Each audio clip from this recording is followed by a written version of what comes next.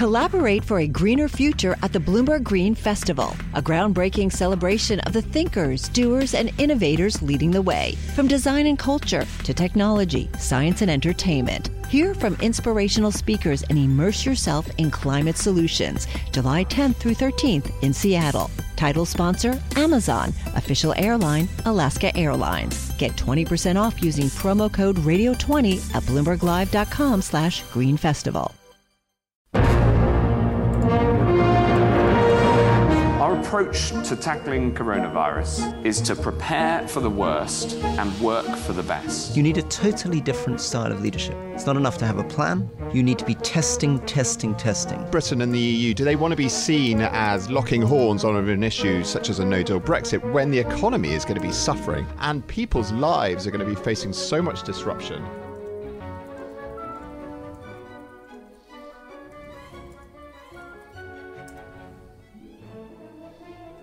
Hello, you're listening to Bloomberg Westminster, your daily guide to British politics. I'm Sebastian Salek.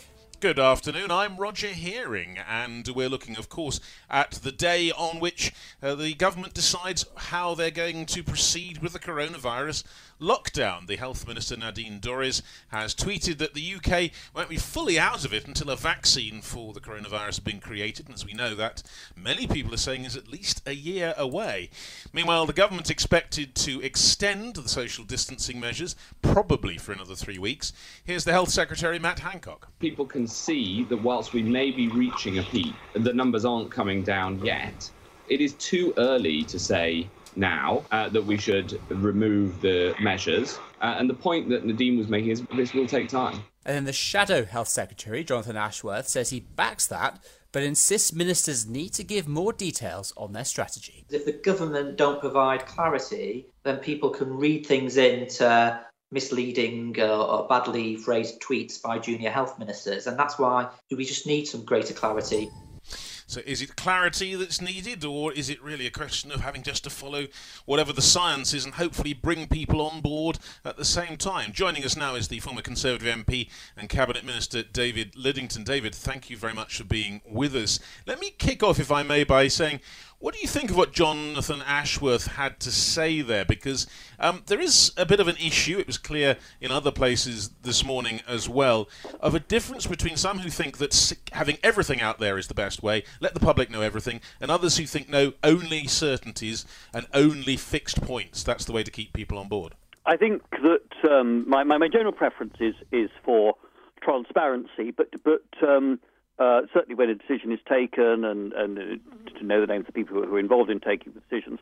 But I think that there needs to be a safe space within which any government, Conservative, Labour or whatever, can argue about the evidence that's available to them, test the evidence, ask questions, and then come to a decision. And they need to be able to explore different scenarios so that when they've tested those, come to a decision, they can actually explain why they have rejected alternatives as well as why they've decided on the course of action they've taken. So at the moment, I agree with those who say that it is premature to relax the restrictions, but I think that now is the time when the government needs to be working with real energy behind the scenes on what to do afterwards. And I think it does no harm for the government to say, look, we're doing this behind the scenes, but we're exploring all sorts of models, looking at what other countries around the world have done and thought about this as well, testing different scenarios. But I think it's too early for the government to come up with a plan.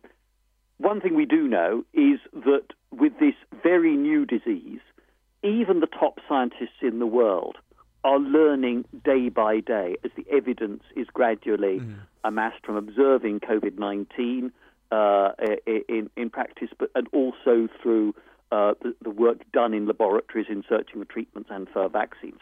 So what we may know in 2 weeks' time, 3 weeks' time, may be different from what we think we know today. So test the arguments, the options, do that preparatory work, and then I would say, it's possibly, and I don't know, we'll see what it looks like then, but maybe 3 weeks, a month's time might be the time for the government to come out and publish a plan on the way forward.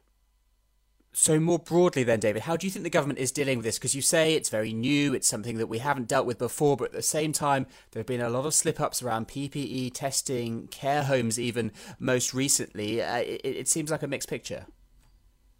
I think that it's all when things are looked at with the benefit of hindsight that people will be able to point to ways in which the UK government and other governments around the world have got some things right, got some things wrong. From what I see is, looking at the UK, is a government that has always sought to act on the basis of the national interest. I think you can see from the opinion polls and the way in which Boris Johnson personally and the government as a whole have gone up in public estimation during the epidemic, that people get that. They accept the government's being motivated by genuine public service ethic, not by sort of any political motivation.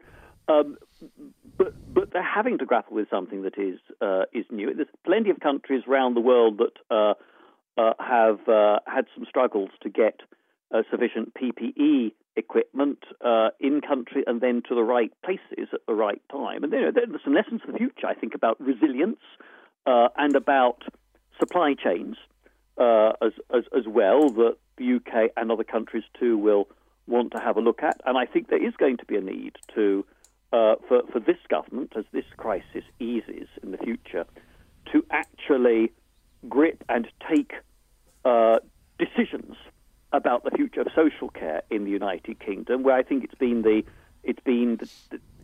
a very, very difficult decision, because it will need a lot more money that has to be found from somewhere and from some people in society,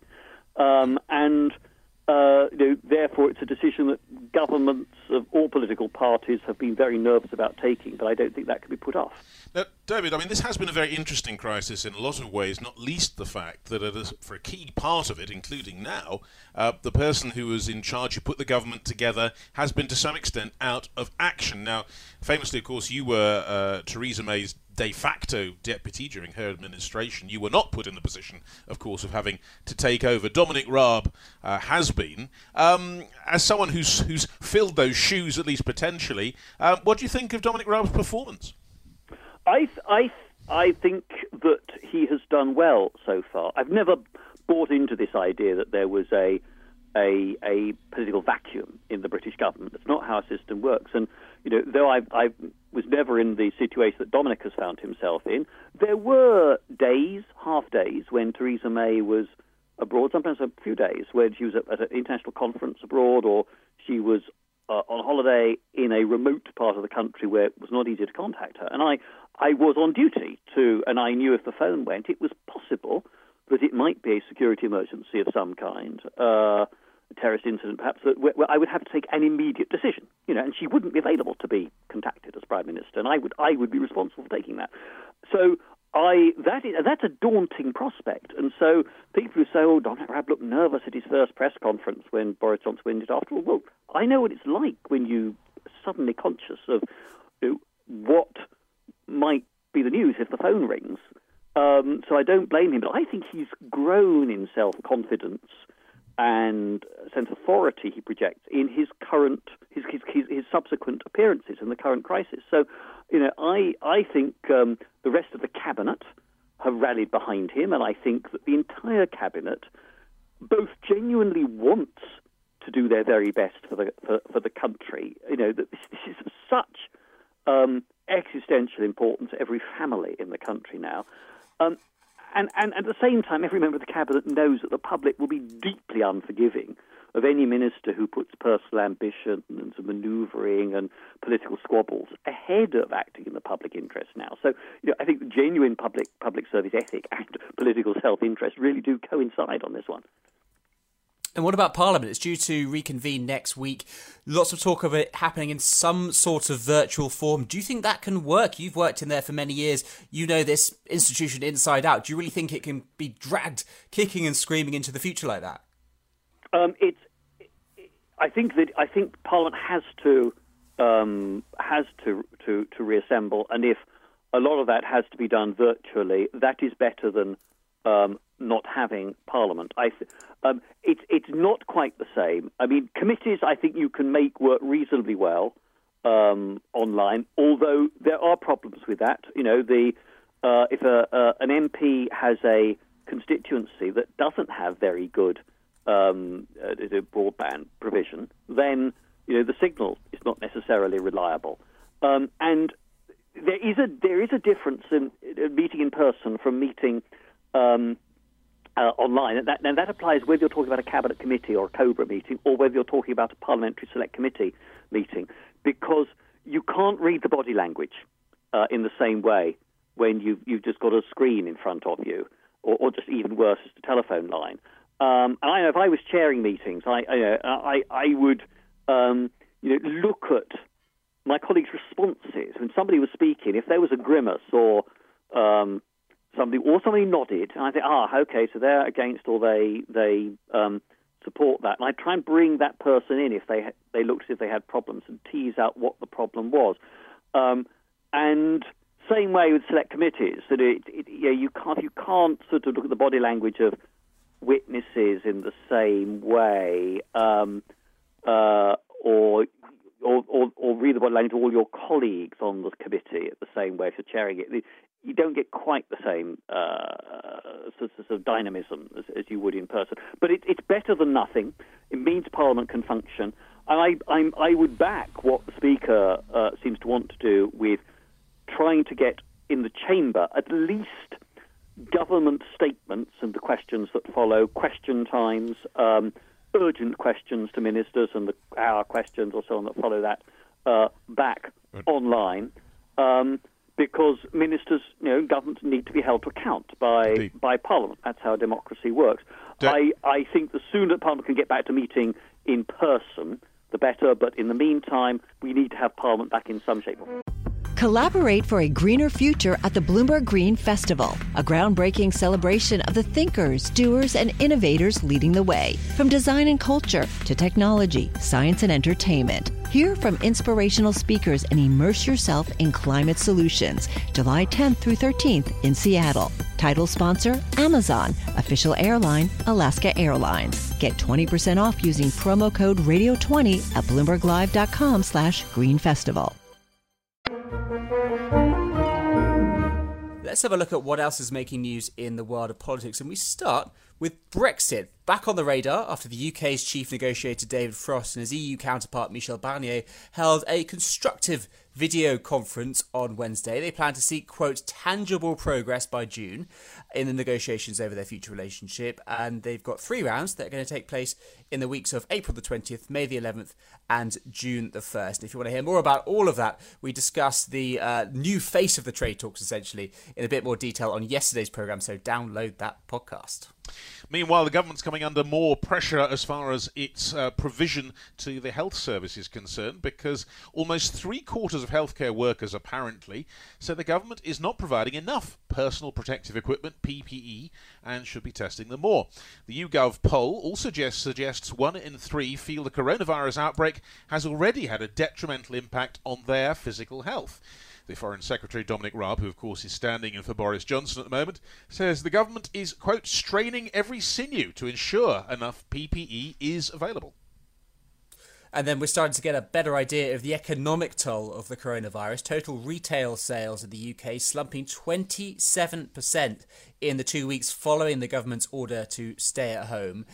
This is according to KPMG and the British Retail Consortium. That compares to a 12% increase in the first 3 weeks of March. Everyone was stocking up on goods. The BRC chief executive Helen Dickinson saying that hundreds of thousands of jobs are at risk within these companies and their supply chains. But one thing we apparently were stocking up with, perhaps, or perhaps aren't so much more, is alcohol, because apparently the lockdown has transformed Britain's relationship with alcohol. According to an opinion survey for the charity Alcohol Change UK, 1 in 5 people, that's equating to 8.6 million British adults, said they were drinking more alcohol more frequently. But to researchers' surprise, 1 in 3, or 14 million adults, said they're taking steps to manage or stop drinking. A smaller proportion said they'd stop drinking entirely. Just you wait for the celebrations once all of this is over. Then we're going to see the real figures come out. But anyway, let's move on and talk about the Labour Party. They've got their new leader, Keir Starmer. So far, he's made a big bid to win back Jewish voters by dealing with the anti-Semitism problem. He's faced a leaked report suggesting that Labour officials conspired to damage the Corbyn election campaign in 2017. And he's demanded that the government comes up with a public strategy for coming out of the lockdown. So a week being a short time in politics, but he's getting a lot in there. So what direction will he take Labour in? And can the party, crucially, be reunited? Well, David Cogan wrote The History of the Modern Labour Party, Protest and Power, and he joins us now. So, David, let's start with this. How do you feel Keir Starmer has done in his first couple of weeks now in charge of the Labour Party? Well, Sebastian, it's been 11 days, and it's been a remarkable ride, which is probably only the sort of ride you get if you're leader of the Labour Party. On the one hand, within the first 3 or 4 days of him being elected leader, he'd appointed a new shadow cabinet and backup ministers. And I think essentially by common agreement across the political spectrum, it's a very good, very solid front bench team, and it's a complete departure from the past. And so he really established his authority pretty quickly. It was also important that he won control of Labour's National Executive Committee, which was less reported. So essentially he has won, in the course of a week, the power that most people thought had been lost to the centre of the Labour Party for a long time to come. And that augurs well for the future. The downside is that just as he's struggling to give Labour's position on the coronavirus, and just as he's preparing a position that is becoming more critical of the government, and I think as we heard in the news just now, this is going to fast become a bigger political issue about how the crisis has been handled, which gives Labour an opportunity in some ways. So you get, in traditional Labour Party style, the report of an 860-page internal document that was leaked and which actually exposes all the internal divisions of Labour that have been obvious for the last 5 or 6 years. Yeah, I mean, so it's a mixed bag, really. It certainly is. I mean, it's been quite a whirlwind, as you say, 9 days. Let's pick up on one of those things, or perhaps a more general concern, because at the moment, being in opposition is not normal. It's not in the normal frame of politics in this highly abnormal situation. It's very difficult, isn't it, to be a proper opposition when there's really only one issue and everyone's pushing for unity? It is. I mean, I think, Starmer doesn't necessarily have the vision thing, as George H.W. Bush referred to it in 1988, but he's definitely got the leadership thing, and he's definitely imposing, as an opposition leader can do, and as Tony Blair did, degrees of control on his own party as early as possible. But the real problem is, what do you do about policy? Because what you would normally expect is with 4 years or so to the next general election, you would expect Starmer and his front bench team to be developing all sorts of new policies on economics, on social care, and all the other issues that are dominant in normal politics. But today, we don't have normal politics. What we have is one issue where Labour and the opposition have to essentially be reactive, because it's the government that's got control of all the facts, it's the government's control of the process. And there's a very fine balancing act between being too critical of the government and appearing to be unsupportive, yet at the same time asking relevant questions. And I think we've seen in the last 9 or 10 days, Labour's opposition to, or at least questioning, of some of the government's decisions and the way in which they've been taken. That questioning is beginning to get sharper. And Jonathan Ashworth, as health spokesman, and Starmer himself are beginning to develop what might be seen as the future opposition line. But in terms of wider policy, and particularly economic policy, I think it's very difficult for Labour to formulate what it might do if it were in government now, given the economy is going completely haywire compared to normal circumstances. And what about anti-Semitism? He was very quick to talk about it. It was something that all of the candidates, of course, came down hard on in all of the hustings. Do you think he's done enough so far? Do you think he can stamp out this problem? Well, I am one of the few people who've actually read all 860 pages of that report, which I can tell you is a major test of one's patience and tolerance, just in terms of its length and detail. And I think until it was leaked, there is no question that Starmer had reached out to the Jewish community in a way that Corbyn hadn't done, that he was making all the right noises, he was clearly going to be dealing with it in some sort of clear-minded way. And he really staked out a position which at least he could build from. Now it's been hijacked by events, and he's going to announce an independent report into how that report got leaked, and an independent report into what was in that report. So it means somehow he's already got drawn back into the internal factional mire that anti-Semitism is really a cover for all sorts of other issues. And what that is interesting about the report is it actually covers a number of different areas. Some of them are about the factional politics of Labour's HQ. Some of it's about the way in which anti-Semitism was not handled in a managerial way that was in any way efficient. And some of it is basically just about an argument that says when the left took control of the Labour Party after 2017, they did better. So some of it is a political argument as well. And I don't think much of that has really come through in the public reporting of what was in that report, but it certainly causes a big problem for the leadership now as to how quickly they have to deal with it. Well, David, one thing that fascinates me, I mean, your book was very much about how the left had, after the 1980s, through the 90s, tried to get back into a position to control the Labour Party. They did, and then it went wrong. So what do you now see in terms of the future of momentum and the left in general in the Labour Party? Are they a dead force? Well, history is fast repeating itself, Roger. In 1983, when Labour went down to a huge defeat, the left had a choice as to whether it worked with Neil Kinnock, who was then the new party leader, and from the soft left, or whether it put itself into a bunker. And it put itself into a bunker. This time, after 5 years of being in power within the Labour Party and now losing power dramatically, both in the leadership and in the National Executive Committee, it's got that choice to make again. And what we're already seeing is that the left is breaking into different factions.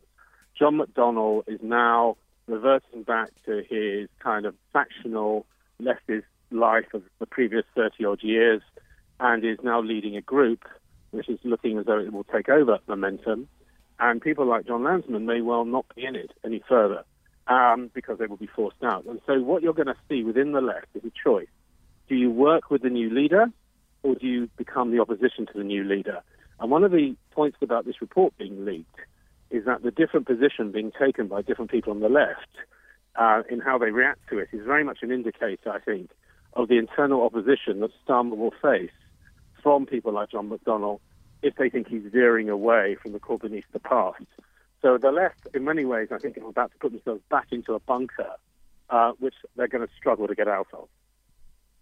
Well, that's the issue, is it? Because we haven't heard that much from Starmer. It seems to be that he is vaguely palatable to the Corbynistas, given that he was in the Corbyn cabinet, and then vaguely palatable even to the Blairites. Are we going to get to a point when real policy starts coming out and we're going to see those rifts emerging again? He fought a leadership campaign, Sebastian, which was devoid of real policy. He came up with 10 points that were vaguely supportive of the last election manifesto, but none of it was detailed. And certainly the shadow cabinet he's appointed is not a Corbynist shadow cabinet. But we don't know what he's going to do in terms of detailed policy. And, you know, the principal indicator of that is normally who he appointed as shadow chancellor, who's Annalise Dodds, who's in the centre-left of the party, but is not particularly a Corbynista. But what is she supposed to do in terms of policy now?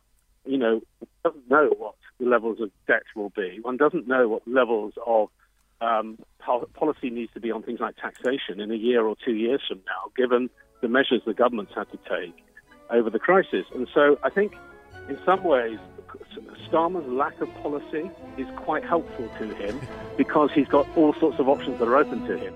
Bloomberg Westminster. Listen weekdays at noon on DAB Digital Radio in London. Collaborate for a greener future at the Bloomberg Green Festival, a groundbreaking celebration of the thinkers, doers, and innovators leading the way. From design and culture to technology, science, and entertainment. Hear from inspirational speakers and immerse yourself in climate solutions. July 10th through 13th in Seattle. Title sponsor, Amazon. Official airline, Alaska Airlines. Get 20% off using promo code radio20 at BloombergLive.com/Green Festival.